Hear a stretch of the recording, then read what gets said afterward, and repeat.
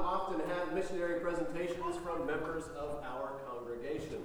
See if we can add a few more patients in there. Presentation from the congregation. We'll have a celebration about the work that you've done. Yeah. But let's pray for God to give us hearts that are rejoicing in His work, and then we'll hear what He's done through Landon and through your support of Him. Let's pray. Gracious Lord, we do thank you for your work in Uganda. Not only in Uganda, but around the world, we thank you that you are not the God merely of Massachusetts or the United States or the West, but you are the Lord over all the earth. You have people from every tongue and tribe and nation and language, and you gather praise for yourself from all the peoples of the earth. We thank you for the work that you have enabled Landon to do and the team with him, and we pray that you would multiply these efforts, and that as we hear, we would be overjoyed by the work that you are doing.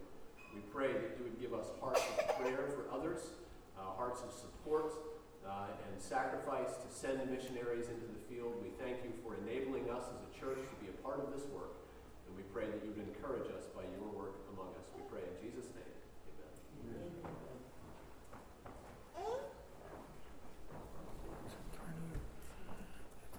All right, good morning. Got a lot of electronic stuff going on here, so hopefully it won't malfunction on me. I also want to thank you for your support of this mission in Uganda. Thank you for praying for me and for it, and for financially supporting it. We had that nice prayer send-off before I went, and I know many of you were praying every day, you told me, so I appreciate that. And as you know, I went into it with a little bit of trepidation, not being a missionary, a professional missionary, or even having ever gone on a missions trip before. But I came back very encouraged at witnessing what God is doing in Uganda. I was obviously representing this church, and we made that very clear while we were teaching that we were here. At one point I said, there's a group of people back in Massachusetts who are praying for us right now, and that was very encouraging to the brothers there. But we were very much representing our sending churches. And so as I kind of go through it, I'm just going to tell a story of what happened and let it speak for itself. But I want to encourage you to think of this as your story, not something that Landon did, but something that Redeemer did by sending me. I think based on one quick dry run I did earlier this week, I'm going to fill up the hour with just talking. I think many of your questions will probably be answered as we go through the presentation. And so if you could hold your questions until the end, and then if we have time, great. If we don't have time, you can see me during the fellowship hour or even during the fellowship lunch today. I'd love to tell you more than what's in here, so please feel free to come up and ask me about any other questions you might have. I'm going to try Jay's thing here to see if this works. Mukama Ye Bazibwe, it means praise the Lord, and I found that that's a customary greeting, kind of like we would come up and say good morning or hello, greetings. They come up and say praise the Lord, Mukama Ye Bazibwe, and very much so, the Lord's name is being glorified in Uganda. The catalyst for this work that's being done to train pastors is the global expansion of the gospel, particularly the swap in the last 50 years from Christianity being focused in the global north to now being focused in the global south. And you can see some of the statistics there from 2018. The gospel is exploding in the global south, and that includes South and Central America, Asia, and Africa. And the numbers are staggering. I didn't put the numbers on here because, frankly, they're almost unbelievable.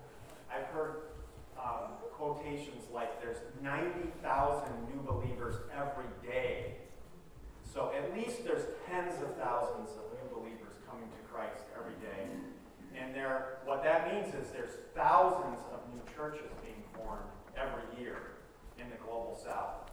So the good news is the gospel is exploding in the global south, while we know Christianity is shrinking, at least by the statistics and by our experience in the Western world. Which, as you can see there, the blue is the global north. It's really the West, is really what it is. But the result of this is that 95% of the pastors have little or no biblical or theological training. And it's literally the kind of thing where, hey, you know a little bit about the Bible, be our pastor. That's really what's happening. That's the people that we're talking to in this conference. So the one takeaway here for us, thinking evangelistically, that's usually how we're thinking with missions, evangelism. These guys don't need evangelism. They're doing the evangelism already. What they need is training. And that's what this mission is all about. And you can see here one of our Ugandan national partners is fond of saying, our churches are a mile wide and an inch deep. That's what we're trying to, this is the need that we're trying to address in this training. Which leads me to introduce Equipping Leaders International. This is a training organization that has a number of, I think they have like 40-some national directors that are responsible for different countries. But what they're doing is they're trying to strengthen the indigenous churches so that they can then multiply to the other churches around, the other people and churches around. So they identify highly influential but under-resourced Christian leaders, and then they work with them, and that's what this national partner idea is. The national partners are leaders in the countries that ELI targets and train so that then they can train other people.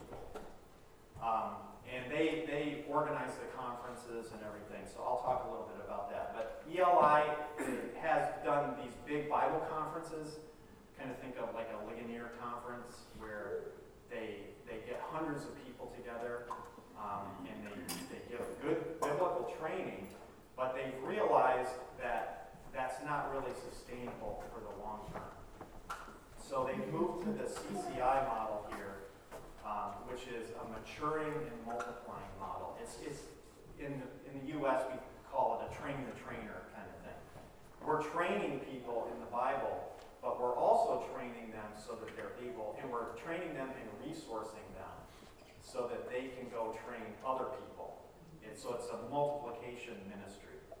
And you can see it's very much based on the model of 2 Timothy 2:2, entrusting to faithful men who will be able to teach others also.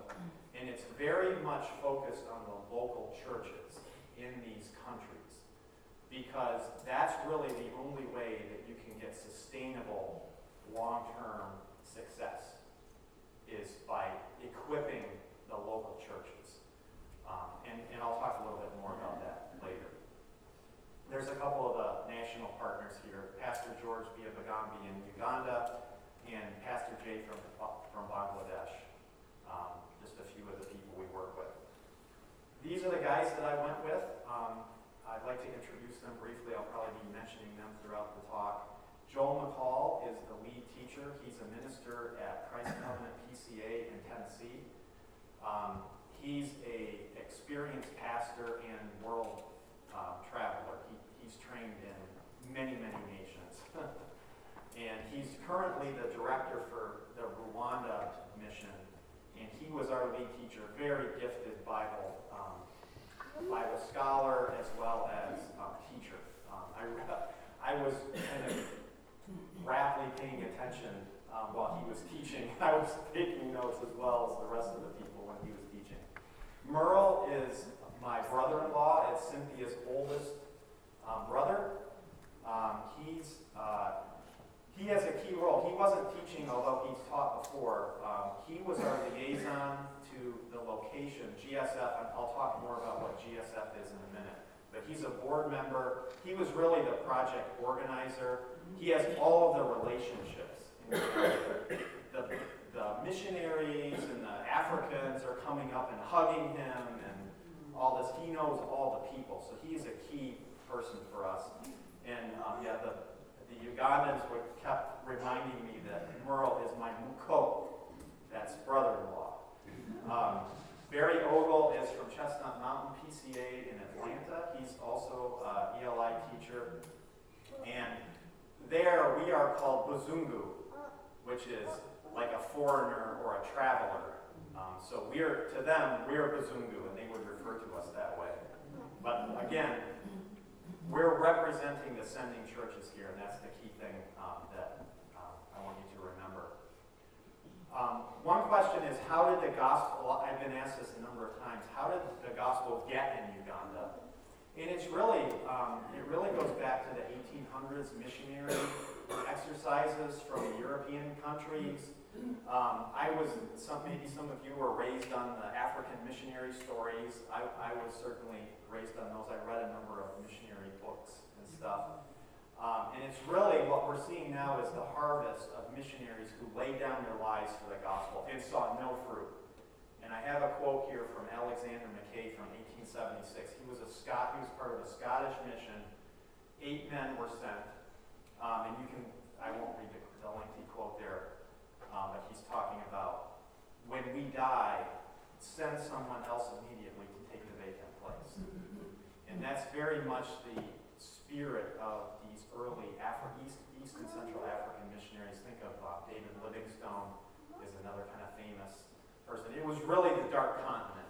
They didn't know, like when Livingstone went there, he didn't know what he was going to find. No white man had ever been there before. So it really was the Dark Continent. But they were doing it as missionaries. And Alexander Mackay, the story there is, yes, within 2 years, the other 7 men that went with him were dead. And he died several years later of a fever. So his little prophecy there came true. But the gospel continued to go there, and it's transformed East and Central Africa. A couple things to mention here on the map. You can see African Bible University is where the Hokes serve, and that's in Kampala, which is the capital. And ELI has some other training locations within Uganda. They've trained in Mbali, and Pastor George, who I showed earlier, is located in Mbarara, so they do a lot of training in Mbarara.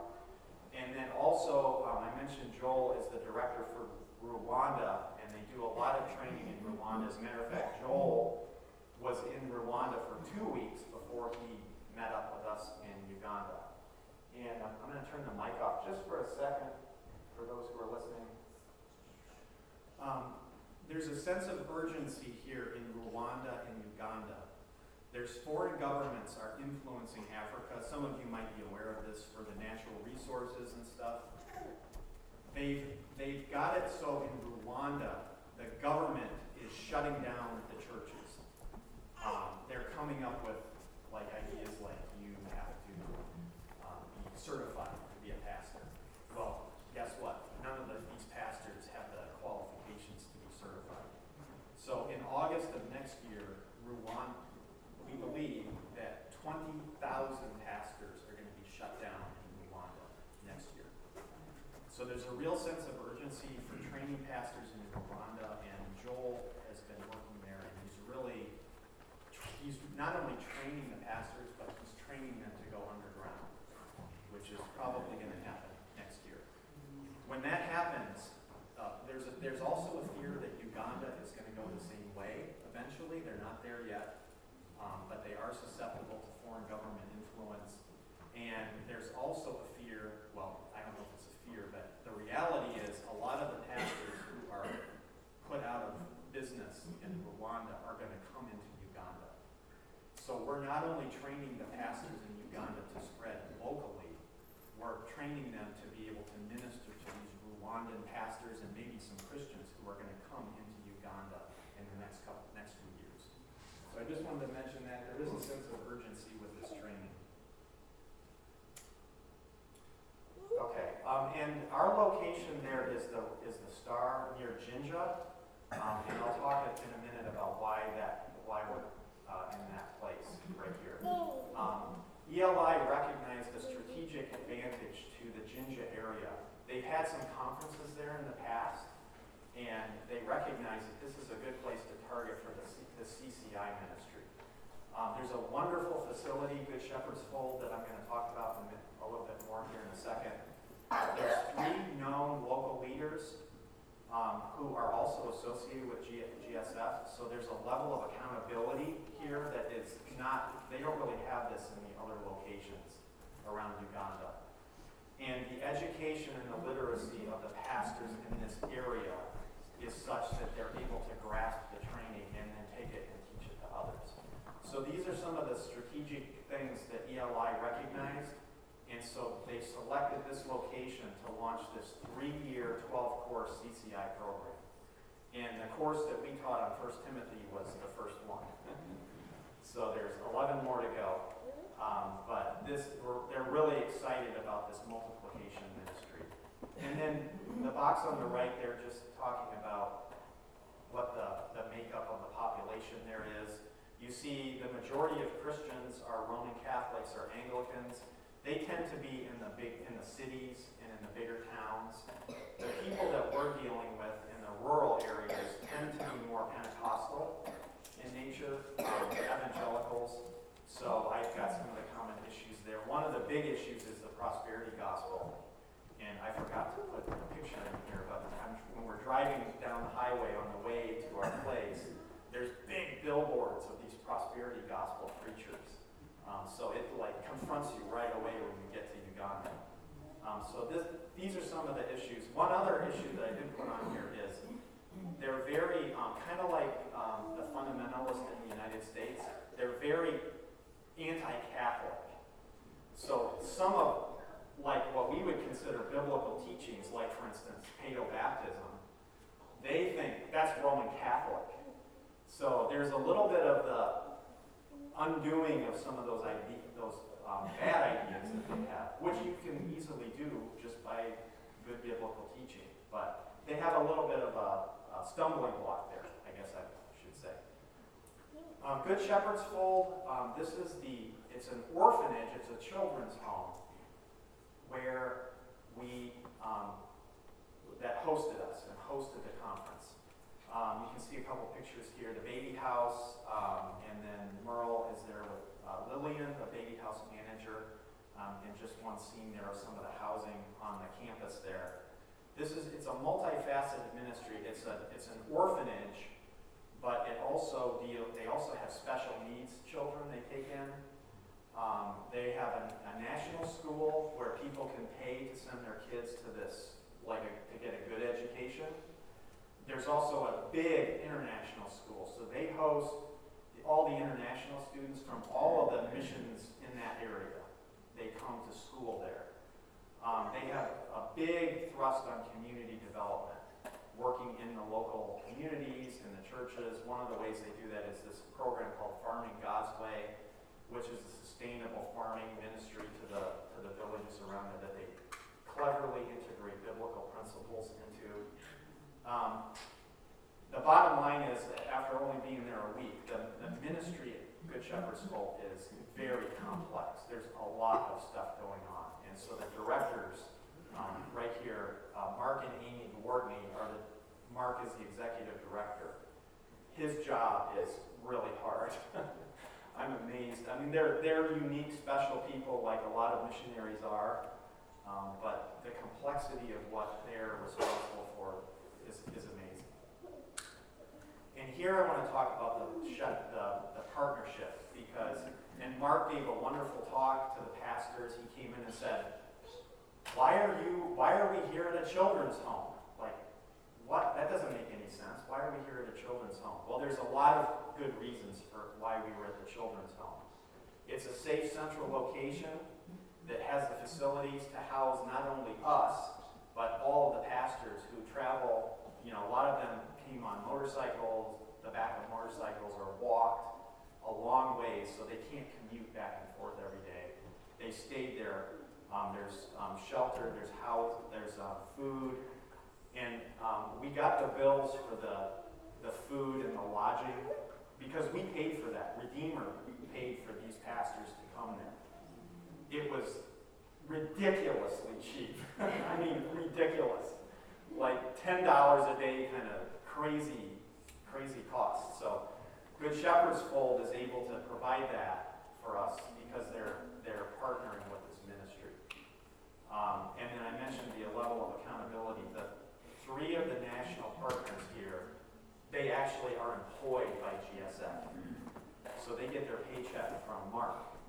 So there's a level of accountability there in Uganda that's very rare. There's a lot of deception and thievery and built into the culture there. And these guys, and pastors are not immune to that. But these guys get their paycheck from Mark, so they're motivated to be accountable, to do all the things that we're asking them to do as part of this program. The mission here at GSF, I've underlined their community development is their 3rd pillar. And basically, they graduate the orphans out at the age of 18. They're not allowed to keep them there past the age of 18. So one of their biggest problems at GSF is, where do we send these kids afterwards? They don't have a family. They don't really fit into the tribal culture because they've been raised at the orphanage, which is kind of Western. It's a big problem for them. And the way that they see this happening is these kids have to have a local church community to go plug into. So it's very much complementary to GSF's mission that the local churches and the local pastors are being strengthened. And that's why they're interested in hosting this, not just because they have a nice facility, but because they want to partner with this ministry. They're just as excited about us training the pastors as we are, and as the pastors are.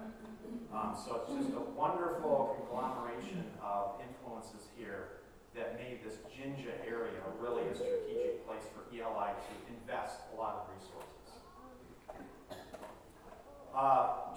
I've got a few slides on just pictures of Uganda before I get into the actual training. This is Merle and I transporting a lot of equipment. We took a projector, multiple laptop computers, 30 pounds of books. We hauled all that stuff there to deliver to GSF. Providentially, I was on the same flight as the hoax. Completely unplanned. I mean, there's a million different ways that either of us could have gotten there. The fact that we learned we were going to be on the same flight was just amazing. So we were able to meet up with them and actually help them a lot. They were staying for a long time, so they had all their bags. And Sherry had a little trouble getting through the visa line, so Merle and I actually collected all the hoax bags for them while Tim was off trying to help Jerry get through the line. But wonderful to meet up with them. They're such a joy, as many of you know. And Ollie, our driver, was a key person to get us the 4 hours back and forth from Entebbe to Jinja. The Christian driving organization that GSF uses. He was a wonderful. He didn't speak much English, but I got to ride in the front seat with him the whole time, and so I got to have a little conversation with him. Here's some snapshots of what we see in Uganda. The picture on the left here. This is a market. Just picture miles and miles of this in all the towns. Just exactly like that, repeated for miles and miles. That's what it looks like. There's red dirt everywhere, which is kind of clay, and you can imagine what it gets like when it rains. Open meat markets all along the way, lots of stuff being transported. Here, if you're interested, down this dirt alley, there's a pub right here. We didn't stop. We didn't have time to stop at the pub. And a pork joint, if you're in the mood for some pork. Just typical scenes. Traffic in the towns is unbelievably bad. This is a boda boda, which is basically a motorcycle taxi. You can see here hauling chairs, and there's actually another person on there too that you can barely see. This is a typical scene in traffic here. Cars kind of coming every which way, and sometimes people would be coming the wrong way on motorcycles. There's motorcycles kind of weaving in and out all the time So we were, like, you could never drive there. I could never drive there. You need the driver to get you there. And here's a Boda Boda on a Boda Boda. And there were lots of things like this I could have shown. And then in a traffic jam, a cow just walks across right in front of you. In a big town, this isn't a town, this isn't like out in the country. So just typical scenes there. And in village life, there were beautiful wildlife and scenery. Here's a woman with fresh bananas. And there are ants, the kind I'm envisioning when they bury you in the up to your neck or whatever. These are the ants. They told us, do not step on the ants, like step over the line. And then a typical housing situation there. They don't have doors, they have curtains. This is actually a nice place. You can see here, most of them are grass roofs. This place is actually on GSF property, so it has a tin roof. You can see it's block construction, but they don't have doors. It's all open. They have a hole in the ground for the toilet. No running water. That's just typical. That's where the pastors that we're teaching. That's how they live. Just to help you understand. There's a car alarm going off out there. I entitled this "We're Not in Kansas Anymore" because when you arrive in Uganda as a Christian, the Western expectations, I guess, of spiritual warfare are really challenged right away. It's very weird. The atmosphere, like you can, it's palpable. You can feel the spiritual darkness that's there. Even though there's a lot of Christians, it's because of the tribal culture that they've come out of, especially in the rural areas where we're ministering. Visions, and multiple pastors told me about visions and dreams that they've had. There's demon possession is pretty common. There's witchcraft remnants everywhere in the culture. And as Western Reformed people, you kind of don't really know what to do with some of this, except just do the best you can. They told us this water tower story that I wanted to share with you. This is the water tower that's on the hill on GSF property. The land was purchased by Samaritan's Purse decades ago, and it was donated to the children's home, to start the children's home there. The Samaritan's Purse engineers designed and built this water tower. They put it up, they did all the construction, put it up. The next day it fell over. And they were like, what?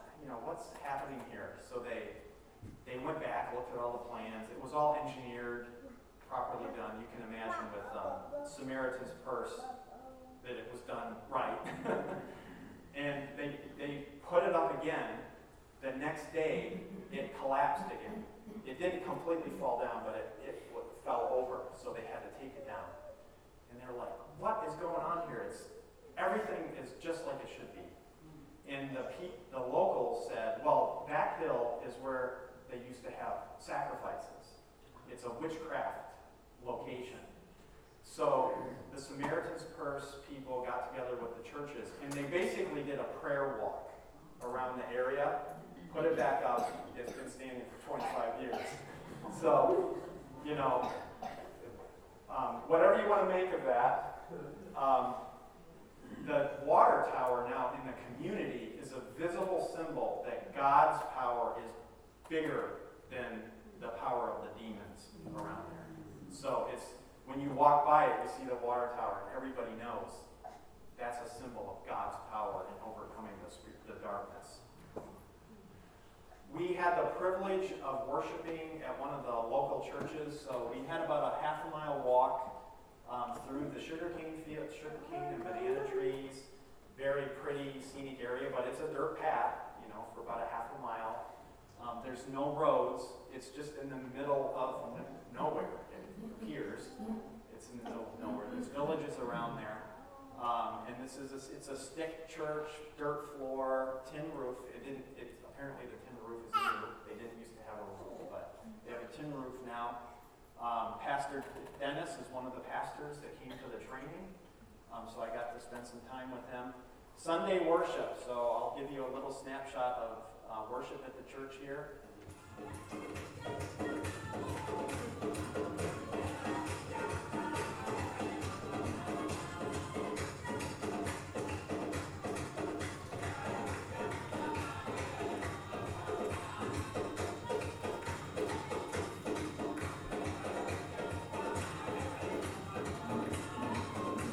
Pastor's right there.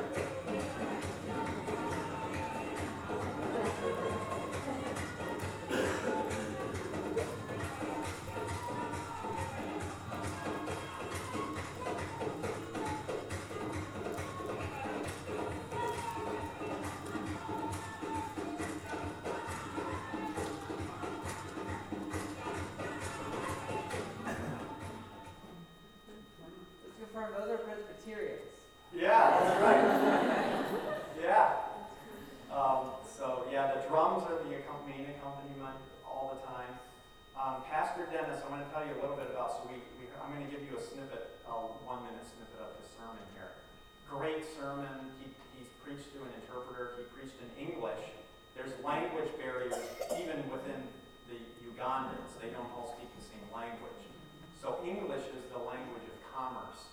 So it's common that most everybody knows a little bit of English. So Dennis was preaching in English with an interpreter, and I noticed, so he gave a really, really good sermon, but I noticed he was preaching from the ELI course notes on Ephesians that had been delivered a couple years ago. So keep that in mind. I'm going to talk about that a little bit later. The course notes that we gave them are like a gold resource to them. That'll become important later when I talk about their resources. But here's just a quick snippet of what his preaching was like. You are righteous. You have his righteousness with you. What is when you took away your sins and gave you his righteousness. Now you are brand new. Praise the Lord. So we are new. We are brand new in Christ. And we are carrying a very wonderful image. The image of God. So it was just a wonderful blessing to be worshiping with them on Sunday.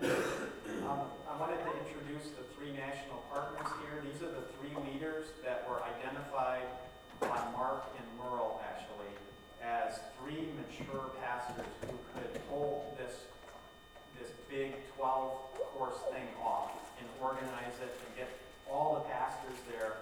So Ephraim, Lazel, and Robert are our 3 partners. They handpicked all the men that were there.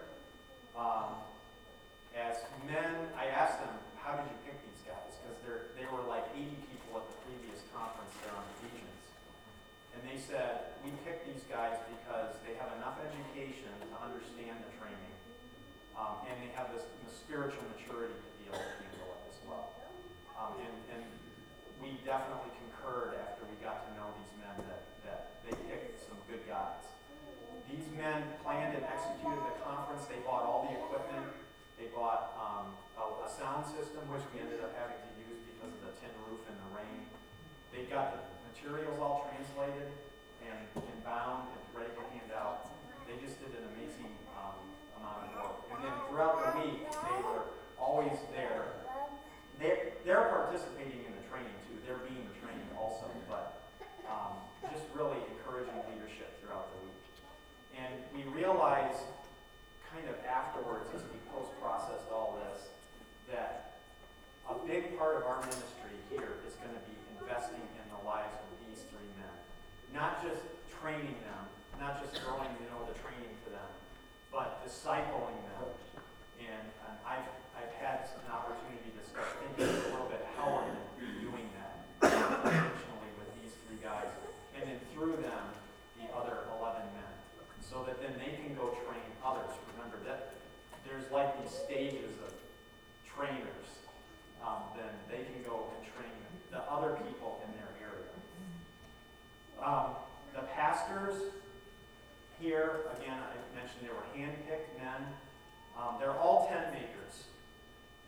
these guys are paid.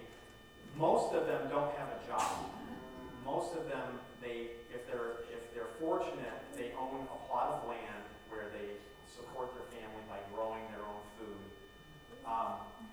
The three leaders and Dennis are employed at GSF, so I think they actually might get a paycheck, like a real money. I'm not sure about that, or whether they're paid in produce, but the bottom line is these guys don't have any time to do church work. They're tent makers in a very difficult economic situation. They're sacrificing much to be pastors.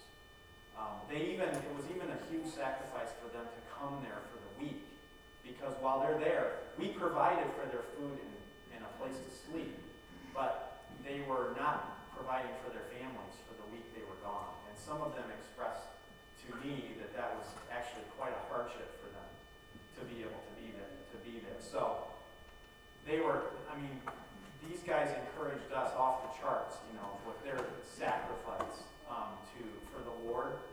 And everybody repeatedly told me, please tell your people back there that we love them.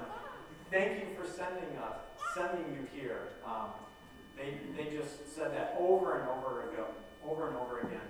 Tell your people that we love them and thank them. So these are the guys that we're praying for. Continue to pray for these men, that this will sink in, the training will sink in for them. And then getting into the training week, we were teaching 1 Timothy. So there were four full days of teaching. We originally planned to do 5, but we found out that our driver, in order to get us back to the airport on time on Friday, he said basically, no, I need to pick you up earlier. So we ended up cramming everything into 4 days, which it worked fine. It was long days, but we did 3 to 4 lessons each day. We rotated who was teaching. Generally, Joel did a little more teaching than Barry and I. So we would teach, have small group. They would break into small group discussions and discuss it, and then present back to us. We wanted to make sure that they were really able to grasp what we were teaching and that they could understand it. And no translator needed. This was a huge blessing. We fully expected to have to use a translator, which would have cut that time in half that we had to talk. In both ways too, when they're questioning us. So we got with the 3 leaders on the first day, and we talked through it, and we found they said, yeah, most of these guys, again, because they were handpicked for their educational level, most of these guys understand English pretty well. Let's not use a translator. Oh, that was so wonderful. And I didn't realize how wonderful it was until I was teaching. And if you're dealing with biblical terms, you're dealing with theological terms like sanctification and justification. If a guy's translating that, you have no idea what he's saying, right? So you don't know if he's getting the gist of it or not. And I realized when I'm talking, I can look at the audience and go, oh, do you have a word like that, sanctification? Do you know what I mean? And usually they'd be going like this. And if they were just staring back at me, okay, well, what that means is like this. So if all of that is lost if you have a translator. And so it was just a wonderful blessing to not have to use a translator. Now, there were 3 or 4 guys who were pretty rusty on their English. They took the Lugandan notes. We had them translated. Most of the guys took the English notes. But several of them took the Lugandan notes. They had Lugandan Bibles. And when I would always ask for a volunteer to read, one of the guys always read in Lugandan from his Bible. So, but it was a wonderful thing. And there's the GSF chapel. They're beautiful, picturesque little chapel on a hill. It's got a concrete floor, tin roof, really nice facility. And then, this is the teaching situation here. Some of the reasons that we selected 1 Timothy were because some of the key things that are important for the African pastors. One of them is apostolic authority. And I'll talk a little bit more about that in a minute. That's just from the first 2 verses in 1 Timothy. Paul, an apostle. We had a whole 20-minute lecture on what that means. And church offices is in Timothy. Deacons and elders. As you know, in chapter 2, the women's roles is very, very critical thing for Ugandan culture. God's sovereignty and election. There's a couple passages in 1 Timothy that might lead you to think of universalism or universal atonement kind of things. And it gave us an opportunity to really do a deep dive on God's sovereignty and election, predestination. And Joel I was telling Matthew, did a masterful job. Probably the best I've ever heard on God's sovereignty and election. And about halfway through it, I realized I should have hit the record button on my phone, and I didn't. But I at least got to hear it first, and they were hearing it. And these guys are open to being taught. If you show them that it's in the Bible, they will accept it. If only United States Christians were like that. They don't have any of the issues that we have with, who is the Bible trustworthy? Is it reliable? Is it the Word of God? Should I, how should I obey it? How should I take it? If you show them, and so Joel just unpacked from Jesus' teachings and Paul's teachings in Ephesians, the sovereignty of God and election, and these guys are just like, yeah, that's right. That's what the Bible says. So just wonderful, wonderful teaching throughout the week that we had a chance to do. And then, of course, one of the key themes in 1 Timothy is sound doctrine versus false teaching and false teachers. So that's very relevant for them in the church in Uganda. Here's Barry teaching. Every day, GSF has a kitchen. It's an outdoor kitchen with an open fire, but the staff workers cooked our lunch for us every day and brought it in. So here they are serving lunch. And again, like dirt cheap. You might look at the food and say, well, no wonder it's dirt cheap. It's rice and pork and banana mush stuff. It's called kashu, but and it did get old after only 1 week. I learned to take smaller portions every other time. But it was a wonderful blessing to be able to have them cater in lunch for the pastors every day. So we have teaching, lunch breaks, small group sessions, and the call to class. This is what Matthew was referring to at the beginning. So the way, we would like ring a bell or yell out or whistle or something, the way when it's time to get back together after a break, they worship. So typically one guy would get up and just start doing what Matthew was doing, just start clapping and singing at the top of his voice.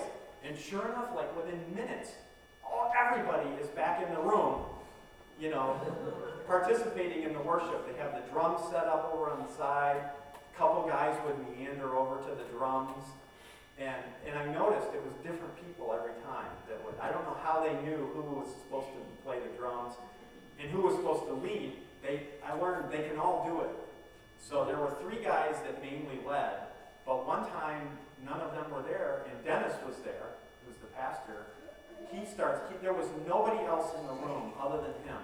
He starts clapping, singing, and sure enough, here they all come. So I give you a short video here of what that was like. This is Philip leading.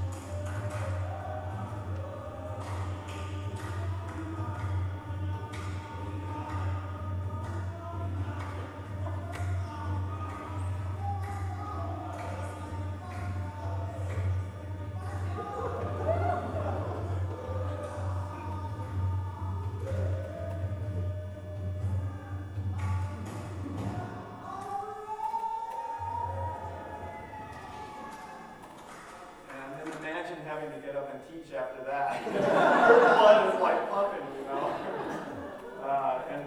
So that happened every day, multiple times, and we just stood there and participated as much as we could. But yeah, just it really gets your blood pumping to see the love that these guys have for the Lord. Some of the questions that we were asked, not the kind of questions typically that we get here in the United States. I won't read through these all, but you can see these are actual questions that we were asked. Sometimes during the teaching, sometimes like the first one there about being invited to rituals. Somebody approached us and asked us this question on the side. Another one there, second to the bottom. This was a real issue that came up because 1 Timothy, remember, is teaching about widows and who you should put on the list of widows and counseling young women to remarry if they're widowed at a young age. And this is a real issue that they came up with. Well, wait a minute, how do I do this? I've got this woman in the tribe. She's continually falling into immorality because her clan won't allow her to remarry. And there's no eligible man for her to marry, and they won't let her marry outside the clan. And it came down to the dowry question. If these people had paid a dowry for her, and so they kind of felt like, the clan felt like they kind of owned her. So they're not allowing her to marry outside the clan. So the counseling that we gave them was, sometimes what the Bible teaches is going to challenge your cultural norms. And you have to go against that sometimes. And that's going to be really hard for you, but you have to do it. Where the Bible conflicts with your cultural teachings. And so, and again, they're very receptive to that kind of counsel. If you show them what the Bible teaches, they'll do it. So, anyways, there's some of the questions that we were asked. I want to tell you about a few of the pastors, just so you get an idea of who these men are. Abraham there in the upper right, he's they all introduced themselves with a little story, so we got to hear a little bit about them. And then during the week, I had an opportunity to get to know some of them a little bit closer over lunch and in side discussions. But Abraham is a bishop, and he's overseeing 70 churches. So this is the kind of leader that we're targeting with this training. Because if he can get the training, then he can influence these 70 other ministers that are under his watch or care. Dennis, I've already introduced you to Dennis. He was the pastor. By the way, Dennis, because we were at his church, he came up to me on the side and said, "Hey, you were at my church on Sunday. Critique my sermon. How did I do with my sermon?" These guys are hungry for the feedback. Like, how am I doing? Was it biblical? Did I do a good job? So just wonderful interaction with Dennis. Julius, next to me there is, he's a man who is a pastor of a larger church, probably like 150 people. And he's recently started another church, kind of like a daughter church, in another geographical area. In the picture, a mile or two down the dirt path to another geographical area. He's now got 25 people in that church, but he's still in charge of both churches. So he's appointed someone to preach in the mother church while he plants this other church. Again, these guys they're doing the evangelism, they're doing the church planting. That's not what they need Western help with. They need training. And again, they don't have anything. They have a Bible. They've never had any training. So, and they're doing all of this work. It's just amazing. And then these two men here in the middle, Kenneth and Joshua. Joshua has a very interesting story. He walks with a really bad limp, and he had polio as a child. And he was born into a Muslim family, and his dad cast him out because he had polio. So he was raised by his mother, but that hardship, going through that experience, ultimately brought him to the gospel and brought him to saving faith. And now he's a pastor. And he's not only a pastor, he's a leading pastor in the area and a mentor to Kenneth. Kenneth introduced, I spoke to them together over lunch one day, and Kenneth said, "He's my spiritual father." And I was led to his church, and he's been mentoring me for years, and he is my spiritual father. And so now Kenneth is a pastor of another church. So these two men are pastoring, they have a mentoring relationship, but it just shows you, in Joshua, I have their tent makers, and some of them are living in poverty. Joshua told me, I was asking him, how do you prepare a sermon? You have no resources, you have to provide for your family. And he said, any hour that I spend doing church work is an hour away from providing for my family. And he said, he looked me in the eye with a smile on his face and said, "Our children are starving." But these are the kind of guys that we're trying to minister to here. Guys who are, they've laid it all on the line for the gospel and for Jesus. They're sacrificing to be pastors. And they, like I said there, they have no resources. Of all the men I talked to, none of them had anything other than a Bible. And most of them didn't have even a study Bible. They just had a regular Bible. Dennis told me that he gets online. Some of them can get online, many of them can't. But Dennis is able to get online because he works at PSF. And he said he uses the online free Matthew Henry commentary. That's the only resource he uses. So anyways, just a little snapshot into the kind of people that we're targeting to train here. We had the great joy of giving away some books after I just told you they don't have any resources. Crossway donated a number of books, and this is the 30 pounds of books that we transported there.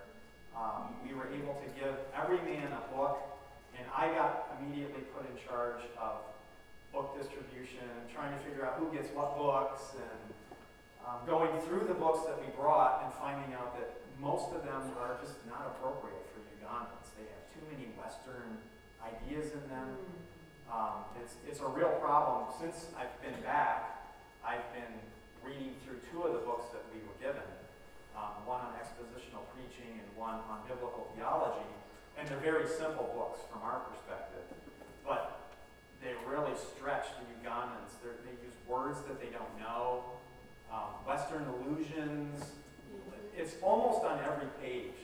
When you read it with new eyes, like for us, you wouldn't even notice it. But when you read it through their eyes, you realize, these guys aren't going to get anything out of this book. They're not going to understand any of it. So I got in charge. I'm kind of in charge and still working on how to do that effectively for these guys. We were able to give out study Bibles. This is the Global Study Bible, which I checked out, and it's actually a pretty good Bible. It's an ESV-produced Bible. And J.I. Packer's Concise Theology was in the pile, so I gave out all 6 of those. We're working with the leaders to do some follow-up on that to see how much of it they're understanding. But just a wonderful joy. So the other thing I wanted to mention is the course notes that we print. It's just a regular printed bound thing with a plastic thing on the side. That resource to them is like a gold mine because it's basically a commentary on 1 Timothy in a kind of a teaching kind of way. So and that's why Dennis he's preaching out of the Ephesians one that he was given 2 years ago. So I realized after we left, just the fact that we printed and translated our 1 Timothy notes is a huge resource for these guys. They can preach for a year just on 1 Timothy now because of the content there. So it was just a joy to give away resources to these guys. And so just a couple more slides here. I want to talk about the strategic vision and the opportunity that's before us here, and then some of the next steps. So I've already told you about how this CCI model, based on 2 Timothy 2:2, is really working on equipping the indigenous churches and the indigenous leaders as really the only way that you can get sustainable long-term growth in the culture. So, for instance, we do not want to create a Western church. And there were some interesting stories that I heard when we were there of people that have done that, have created a Western church that is no longer in existence. Which is, it makes perfect sense that they have to be indigenous churches. So this training is really investing in the maturing of these local pastors and their churches, and then doing a multiplication where they are then able to go train others, like all these other pastors in their areas and that they're overseeing in some cases. And then I talked a little bit about this unique opportunity with the partnership of GSF and ELI in these churches. I mean, it's just a wonderful provision from the Lord of resources. The facilities and the equipment that are there, the food and shelter. We have a place to stay. They have a little guest house that the teachers can stay in. It's just an amazing resource that's there. We've got these hand-selected pastors, and then this, I keep talking about this level of accountability, which is really rare in Africa. And we have that, all of that is in place here because of the way God has strategically, providentially got all this together with the training, the GSF, the local men who are mature enough to handle it. And then I mentioned also, finally, that we're realizing that this is different from the other ELI trainings that happen around the world. They typically are working with one guy, which is good in some ways because you have like one leader you can contact. But it's bad in a lot of other ways because it's only one man and he's overtaxed already and can't really put any time into it. Here, we have these 3 men who are accountable to GSF, and we're realizing that we really have the opportunity here to build relationships with these 3 guys and actually disciple and mentor them as pastors. Not only giving them the training that will go into their heads so that they're better Bible scholars, but that they're growing in maturity, in spiritual maturity. And getting to know these men personally, and to some extent we're able to do that with the other 11 also, but we're really kind of seeing a unique opportunity here to invest in the lives of these 3 guys, and through them these 11, and then through them hundreds more. It's really kind of mind-blowing if you think about the opportunity that's here in front of us. I wanted to close, I have one more slide on what's coming up next as part of this ministry, but I wanted to play for you a 3-minute snippet. I taught the last session of the course, and I asked Ephraim, one of the leaders, to come up and close us in prayer because it was the last one. I thought you would be interested to hear his final prayer, so I'm going to play that for you here. All right, let us pray. Father, Lord in heaven, we are so grateful to you for these 4 days that have impacted our lives. We thank you for the ELI staff that traveled all the way from America to here. You gave them safe journeys to here, Lord God Almighty. And we got all the pastors as we are right now. All of them traveled well. Nothing happened to them until we had them here. Look and behold, we are through now. We have had our last session. We give glory to your name. We thank you for protecting us while here. We thank you for the edification, the teaching that we've heard of that glory. The instructions that you gave to Timothy through Paul, O God of glory, that we are now taking on, O God of glory. Lord, we pray that these things will make a great change in our lives and in the way we teach, O God of glory, and that we will live to guard the truth that you've given unto us, O God of glory, and apply these things, O God. I pray that none of us that is here will go off track, O God of glory. And I pray that we will finish this race by your grace, O God of glory. We know that this is just the beginning. This is just the start, O God, that we have a long way to go. 3 years course, O God of glory. We pray that you will give us the grace to carry on until we finish this thing, O God of glory. We pray a blessing over our teachers that have had to leave their families and whatever that they do, and they have come here to do your work, O God of glory. We pray your blessing over them in the name of Lord Jesus Christ.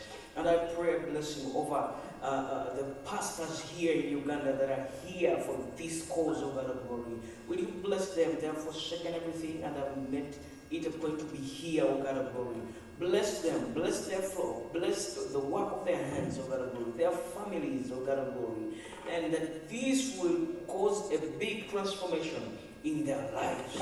We thank you, Jesus. Even as we plan on traveling back, we pray for journey mercies, O God of glory.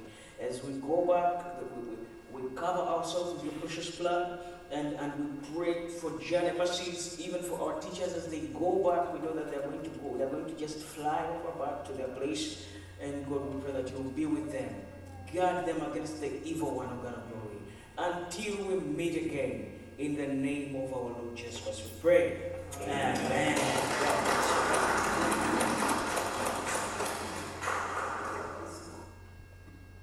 So, next steps. I mentioned I went with a lot of trepidation and some fear. But this trip really exceeded our expectations. I've heard from those who are more experienced than I that it was very successful. So it was a wonderful trip. Again, I want to thank you for sending me, and I want to encourage you to think of this as your ministry. It's not just me that went, but it really served to confirm my calling. I think I had a lot of questions about whether I'm being called to this. And everything has come back very affirmative along those lines. So that was all great. The next steps, we're planning to have a second class in December. We're trying to work that around the GSF holiday schedule so that we can get the facilities there. But we settled on the first week in December. And we got a little bit of a curveball. We were planning to do one session a year in person and 3 sessions, so it's every quarter. 3 sessions on Zoom. And when we got there, one of the leaders came right up to us and said, I really think we need to have somebody in person every time. It doesn't have to be everybody, but we need somebody here. And we realized the great wisdom of that after we talked through the logistics. So we've been asked to send a teacher. I've been asked to go in December, but we're trying to think through the logistics of who would go and how that would work. As I mentioned, I've been doing a lot of the strategic planning already for this 3-year course. I'm realizing that that's kind of a need that I'm filling with some of my past training and stuff. I'm actually laying out the 12 courses, what they might be. Joel and I are reviewing several of the courses right now to figure out which one we're going to do in December because we have to get it to the translator within the next few weeks. And then I'm also thinking about a longer-term discipling plan where we can have more regular contact, at least with the 3 leaders. And we have had some email contact with them since we've been back, which has been good. So those are the next steps. Just praise the Lord for his provision. This tremendous opportunity he's put in front of us. It's the Lord's work. He's providentially arranged all of this. The gospel is alive and well in Uganda, and these guys are just hungry for the training. They're just starving for the training.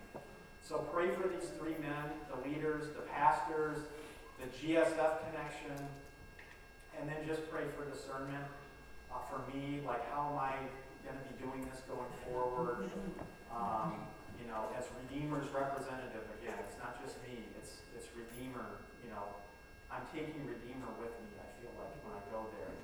And I encourage you to think of it that way as well. So I just want to close there. Makama Yea, Bazibwe, praise the Lord. Maybe I could, Chris, I know you weren't here the whole time, but would you mind closing us in prayer? Not at all. Gracious God and Heavenly Father, we rejoice that you continue calling the people to yourself. We thank you, Lord, for the way that you raise up leaders and teachers. We thank you for the way that you have superintended by your grace in making this trip successful. And we thank you, Lord, for the hearts of the men that you are working in even now, making them leaders that will go back and sacrificially bring your word to a land that needs to hear the truth of the gospel and the good news of salvation through our Lord Jesus Christ. We pray, Lord, now for those who have heard the word, that it would truly take root in their hearts and that it would make them different. We pray, Lord, for the word as it goes forth, that it will not return void, knowing that you always work your purposes through the proclamation of the truth of the gospel. And we ask, O Lord, for discernment moving forward. We thank you for the gifts that have been demonstrated, and we ask, Lord, now how they might be best exercised as we move forward. And we ask for your blessing as a congregation, that you would put a burden on our hearts, that the intolerable burden that you have to save those who are your people would be our burden as well, that we would care deeply about this work, and that we would have wisdom as a congregation how to move forward. Be with us, we pray, in all of this, in Christ's name.